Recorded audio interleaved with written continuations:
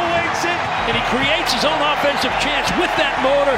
Krejci to Coyle, and the Leafs are mulch again! What's happening? Welcome to the NESN Bruins podcast. I am NESN.com's Logan Mullen, joined, as always, by NESN.com's Lauren Campbell and Mike Cole. Guys, what's happening? Happy New Year. Hey, how's it going?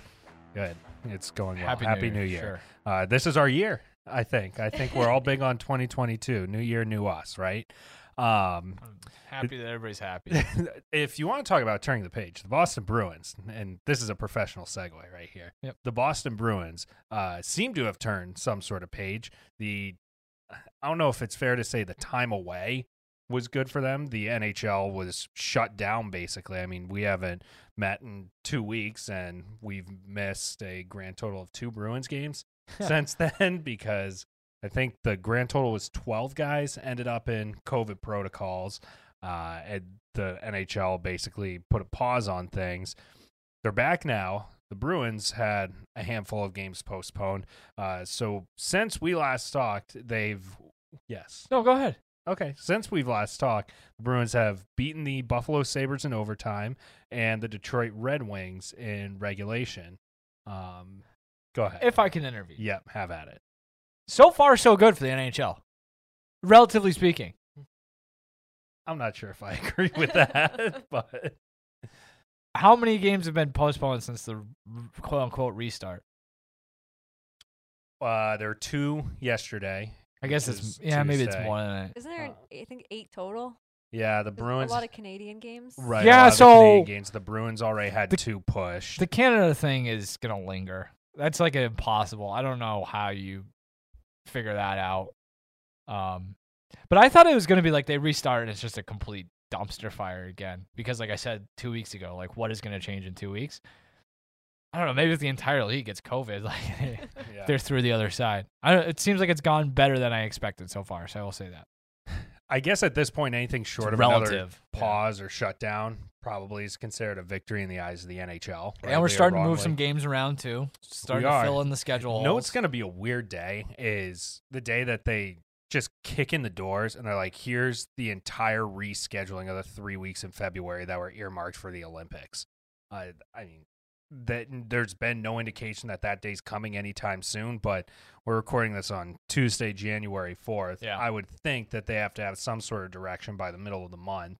I mean, it takes time. They're probably still crossing some T's and dotting some I's. Being the NHL schedule maker doesn't sound like a particularly fun job in the first place. I think it would be interesting work, if not entertaining, but I can't imagine those folks. I think it's only like 3 people are having a good time right now. But that's basically, I don't know, logistical nonsense. So Bruins earned wins over the weekend. They were down 3-1 to the Sabres, who I think we would agree suck even after a decent start for Buffalo. The resurgent Sabres. The resurgent Sabres, Kyle Okposo has been very good for Anders much of Bjork. this season. Anders Bjork still playing a Love. bottom 6 role in Buffalo. Love Exactly. Kyle Okposo. See, so One of my we're favorite going all players of sorts all of time. tangents. Is that right? Yeah, I like Okposo. I feel like Kyle Okposo is what people thought Nick Ritchie was going to be. Yeah. And I will, like, every chance the Bruins have even, like, tangentially had a chance of getting him, I wanted them to do it just because I just like his game. But, like, you just start looking at the money and it's like, ew. He makes a lot of money. His cap And- hits $6 million. Yeah, and it's tough, too, because sometimes I watch him and it's like, I can't tell if you're bad or if you just play for the Sabres And he, like, certainly is not as good as he was in New York. Yeah. Yeah. 5 or 6 years ago. Yeah, it's been a while. He's such a Sabres player, though. He's, like, not a star, but he's good enough to where he makes significant money. But that's like, well, you're probably not going to win too much with him. Shows up every, like, few shifts. Oh, Okposo's Yeah, out he there. goes Like, there he and is. Pace somebody Yeah. to the boards. So that's been your Kyle Okposo minute. Bruins down 3-1 to Buffalo. They earn a comeback victory thanks to Taylor Hall and Nick Foligno, and then Charlie Coyle, 3 names we haven't heard all too often in the goal-scoring metric. And then after a relatively even 40 minutes against the Red Wings, they end up just blowing the doors off of them the last 20 minutes and beating the Red Wings 5-1 to officially take hold of fourth place in the Atlantic Division, where they sit now as they get ready for this week, which has basically 4 games. I mean, they're now on a games every other night type of pace. But where it matters for us is the Bruins basically beat 2 teams they really should have beaten, which good. Yeah, you got to play your schedule, all that stuff. At the same time, it's kind of tough maybe to assess just how good the Bruins are during this 2-game stretch because, well, they were teams that they were supposed to beat. So, Lauren, how much do you take away, dismiss, what have you, from the fact that these wins did come against teams that theoretically are not that good? I mean, I'm not jumping up and down saying the Bruins are back, but I'm certainly not pessimistic about them. Their power play was abysmal against the Sabres, and the Sabres penalty kill was ranked like 20th going into that game, so they really should have blown that game open. They had 4 chances. I think they went 0 for 4, and they just could not figure it out. Nick Foligno, it was nice to see him kind of show up, but Cassidy said after the game that he plays more of like a vocal presence, especially throughout that game. So that was kind of nice to hear because throughout the season, I'm like, where is he? Like, where are the secondary scoring that he was promised when they signed him? In the Red Wings, I mean, like you said, these are teams they should beat handily. And Sabres, they had some issues with. The Red Wings, they did not, which was nice to see. But what I really like is these lines. They're working. Craig Smith on the first line, I like that. Pastrnak and Hall have really good chemistry already, and the speed is really nice there. So all things considered, I don't know, I'll give him like a C+. Michael? What am I grading him? You can if you want. Actually, before you go to that, was that an indirect jab at me? Because right after that Sabres game, I texted the two of you and said, I'm all the way back in on the Bruins. No, it was not. It's not a direct Stanley Cup back on. But no, I'm still chilling, vibing. Some trepidation. Yeah. Main character syndrome. Jeez. Yeah. You know me. I don't know. What's the 2 wins? Good job against 2 not great teams. But the Detroit win, sneaky important, I guess, if you want to start looking at playoff positioning and stuff like that. No surprises about like a slow start against Buffalo. It's like the return from a road trip on steroids, basically. To come back and win that game, impressive. I think they're a team right now that may lack confidence, generally speaking, and I think you'll take wins wherever you can get them to try to start building some confidence and some momentum and starting to make you feel like the same team you have been in years past. Whether or not they're that is very much up for debate, and I would lean toward no. But if they can start getting on a little bit of a roll here, maybe they start believing that they are on par with some of those past teams, and you get a little bit of juice going. Also, like stacking wins is impressive and important right now, and it's also putting them in a position they haven't been in all season, because even before the COVID stuff, the schedule was so screwy that they could not get any sort of momentum going. So it's only as good as your next game, but I thought some relatively balanced scoring, some solid defense that still leaves a little bit to be desired, but you can start to see it. Like, it's starting to if you squint hard enough, it's looking more and more like the Bruins the past couple of years. Yeah, the Buffalo win was, I guess, good in the sense that they didn't end up completely curling up and dying when they were down 2. I do this all the time, I'm sorry. Are they good enough to like criticize wins? No. Or like pick apart wins? So I guess I'm redoing my opinion is like that. They're still not there. Like, so any wins are a good win right now. Sorry. Yeah, like I've seen people do the tomato can thing about this. And it's like, well, the tomato can thing is when the Patriots go 16-0 in the regular season. Did you break something? No comment. The Detroit win I thought was a sneaky good one. I'm not a big back-to-back in the division on the road. Yeah, and I think I'll just say it. I think the Red Wings are a nice team. A testy affair, too. It was a testy affair. I don't think the Red Wings are that far off from being a playoff team. I mean, the Bruins did have to face Nedeljkovic, who's their number 1 goalie. And I don't know. I mean, they've got a crap load of young talent between Seider and Raymond. The Red Wings aren't quite there yet, but that's still a good win. I think the thing that stood out to me most about the win over Detroit was it was emphatic. Like, I'm not a firm believer in statement victories, but considering that win was for the Bruins to technically jump over the Red Wings in the standings, they already had the points percentage, but like, I don't know. It was kind of like I'm going to shove my little brother to the ground type of win where it's like, we're not just going to win. We're going to win 5-1. We're going to kick the crap out of you in the third period. So I would say that is probably more important for the Bruins than just like sneaking one out against Detroit. I mean, back-to-back matinees, the second one on the road. That's not too bad of a deal. So now the Bruins play the New Jersey Devils this week. The Devils have basically nobody because Dougie Hamilton broke his jaw, and then Nico Heischer's out. Yegor Sharangovich is out. There's a ton of guys that are basically going to be playing is it the Albany Devils still? Or the Binghamton Devils? I forget. Binghamton. It's Binghamton, right? So they're basically going to get the Devils minor league team Tuesday.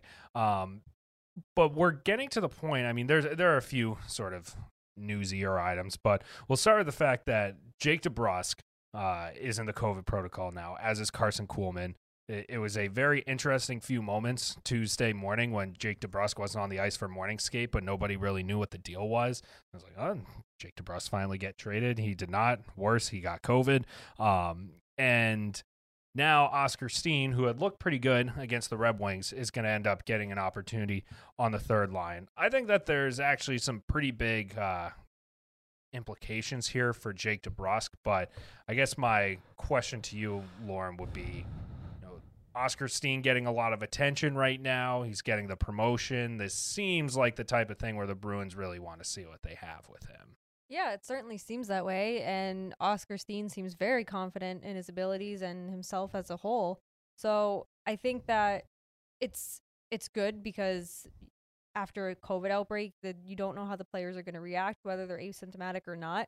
Now you have Jake DeBrusk, who requested a trade about a month ago, and if Oscar Steen can kind of provide stability, maybe now you keep DeBrusk out of the lineup to avoid potential injury or anything else that could possibly happen, and he can maybe get traded. I have an important addendum first. Okay. Utica Comets. Say that again? Utica Comets. Oh, the Utica Comets. Yeah. Is that, well, because they were Vancouver for a while, and then it made no sense to have Vancouver's affiliate in Central New York. Binghamton's last game was last season was last year. So. When were they in Albany? I remember Albany was like when I we was were in growing up. There was like the college. River Rats and stuff. And Yeah. then I guess they ended up being the Devils. They were the Lowell Devils too. Lowell right? Devils Yeah. after Lowell Lock Monsters. Yes. Yeah. This is. I mean, we can have a our we AHL can history definitely podcast. do AHL for Yeah. a while. Well, apparently not modern day AHL. Yeah, no. Also, where the hell is Matt on that one, our producer? Yeah, Matt's got the ability to Drop a chime in. line every once in a while. So, what is the question, Steen? Yeah. You don't have any particularly strong Oscar Steen takes, do you? No, I agree with what Lauren said. It's especially if it's a means to an end for Jake DeBrusk, which feels like has been going on for 2 years now, even though it's been probably 2 months. I don't know. I think it Month was and a half. 1 month. Wasn't it at the beginning of December?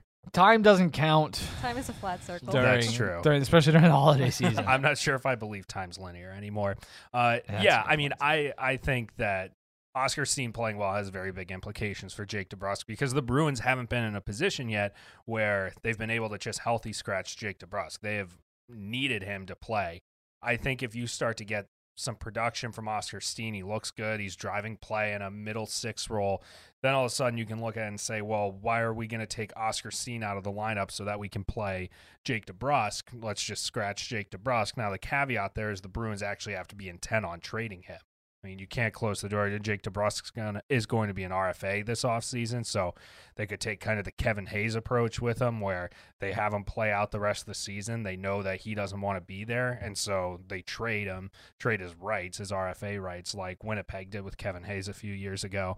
I don't know. This could kind of be the start of what could be Oscar Steen becoming a full-time NHL player. People who watch the AHL closer than we do sure seem to believe he doesn't have a whole lot else left to give in Kills Providence. the Utica comments.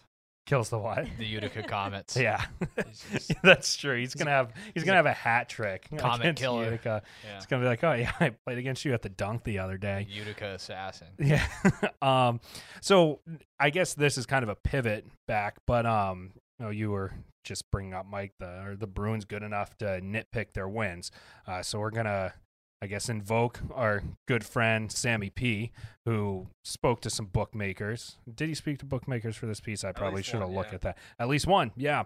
And they seem bullish on the Bruins' possibility of getting in the playoffs.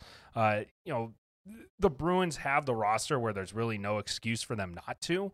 But in terms of teams that are sort of on the outside looking in, the Bruins are minus 400 to get in. If you look at some of the others, like the Red Wings are plus 750, the Devils are a mile out, the Islanders are plus 350. But the point being, the Bruins are minus money, and sportsbooks seem to believe that they will end up in the playoffs one way or the other.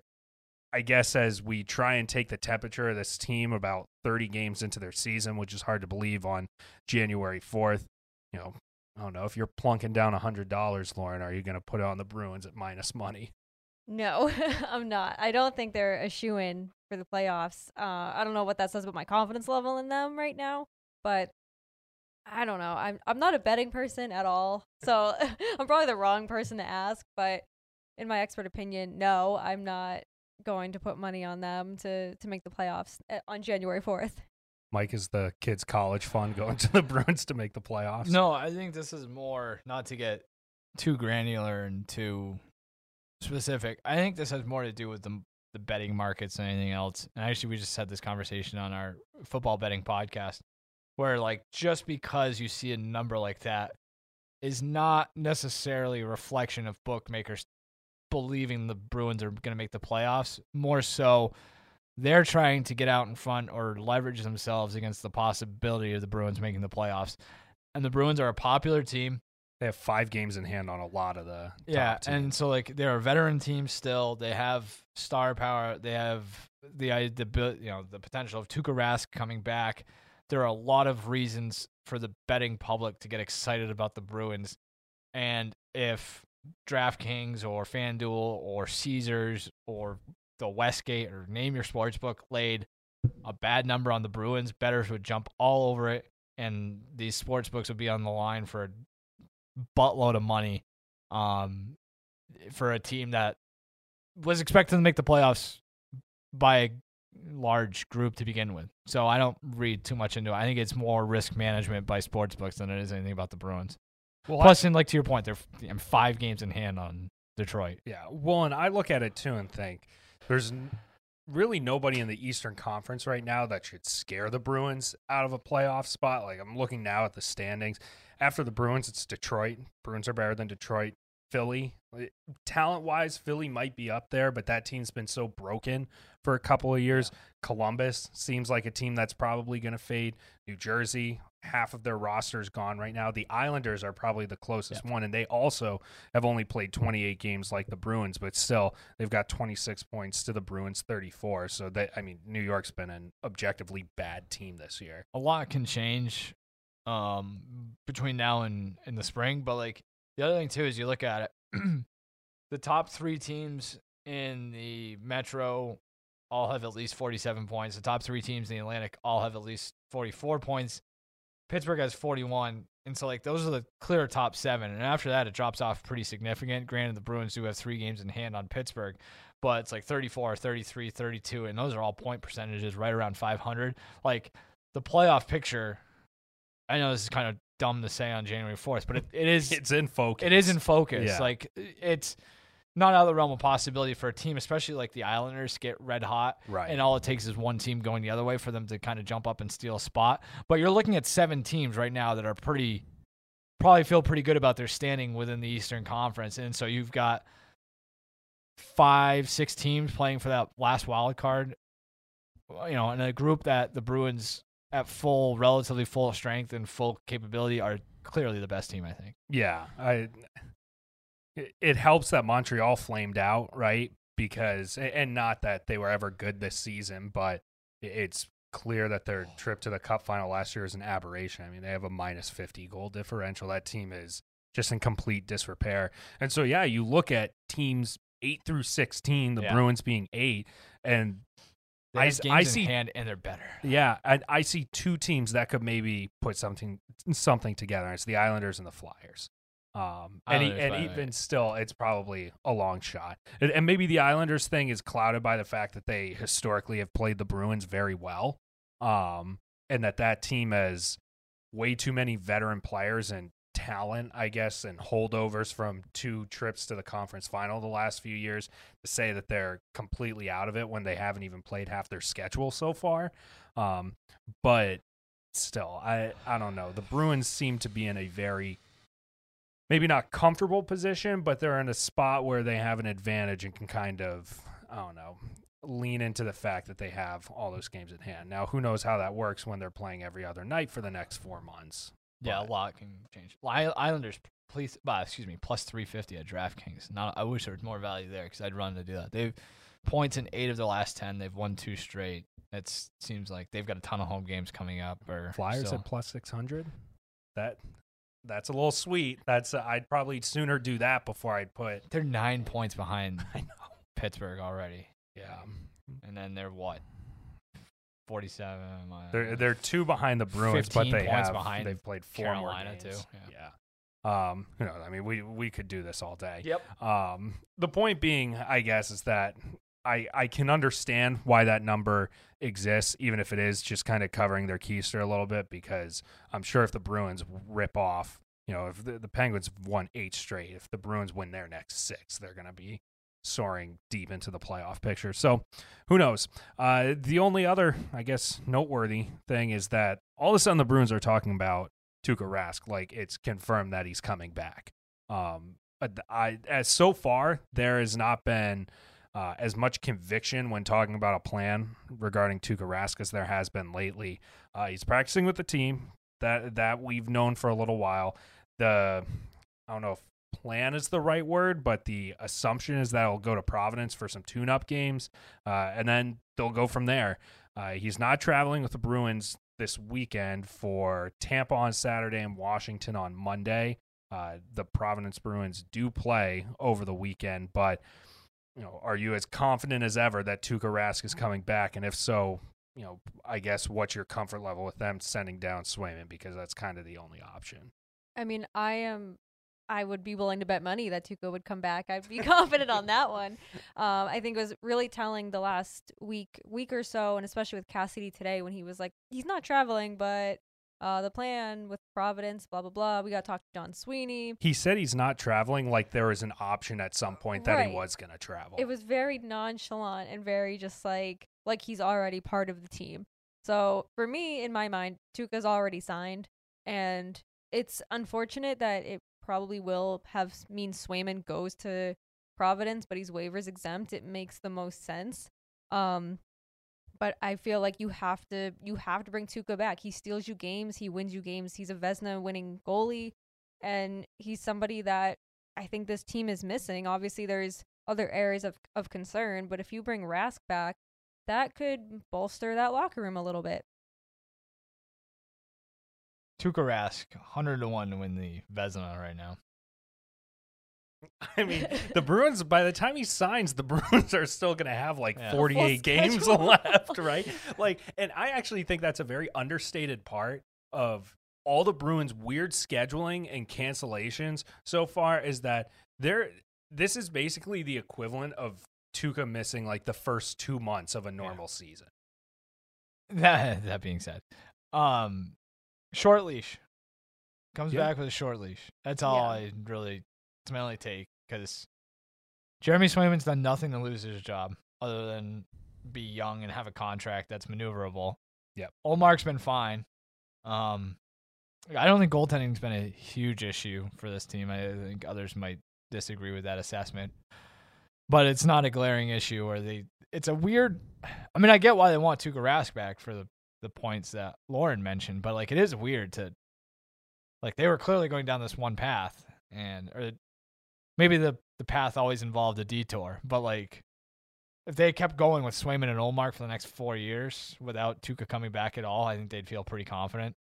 I think they probably feel more confident with the ceiling that they can get with Tuukka and Ullmark. But if he comes back and looks, that's the thing. That's going to be a weird balancing act where it's how much of this is rust, how much of it is the injury, how much of it is maybe he's not good anymore. There's going to be a lot of He is getting old. Yeah, there's going to be a lot of interesting like questions to be answered early on, and they're going to get a lot of opportunities for him to get run early on too because of the schedule. So I'm just saying I would have it is inevitable at this point. The Cassidy quote stood out to me too, where I was like, wait, what? Yeah, no kidding, he's not traveling. But I think it tells I just couldn't believe he brought that up. Tells you where they are. So it's going to happen clearly. It's going to happen here.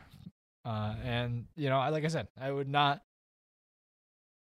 wouldn't jeopardize the season just to force Tuukka Rask back into the situation. I have no reason to believe that it would get to that point, but they need to be, responsible in that regard. The Bruins' goaltending has been perfectly fine. It hasn't been steal you like they haven't won games that they deserve to lose because of the goaltending. Yeah. Can you live with that? I guess that's the difference between being one of the 3 teams in the division and a wild card team. So as of January 2nd, they were 20th in the league in goals saved above expected. So what's that tell you? Maybe not a whole lot, but my thing is like, okay, Jeremy Swayman hasn't necessarily done anything to lose his job. At the same time, he hasn't done anything to merit the Bruins telling Tuukka to go kick rocks and we're sticking with Ullmark and Swayman, which is what I think it ultimately comes down to. I think the most interesting thing at this point is what they're going to do for a contract, because to me, it would make all the sense in the world to just do a 1-year deal through the rest of this year, see how he plays, see how he feels, and then revisit things in the offseason, kind of see where he's at. I've been seeing things kicked around that he might prefer a multi-year deal, something like that. If I'm the Bruins, I'm probably not doing that. But at this point, what do you think we can expect? I think a 1-year, 2-year deal at the very most.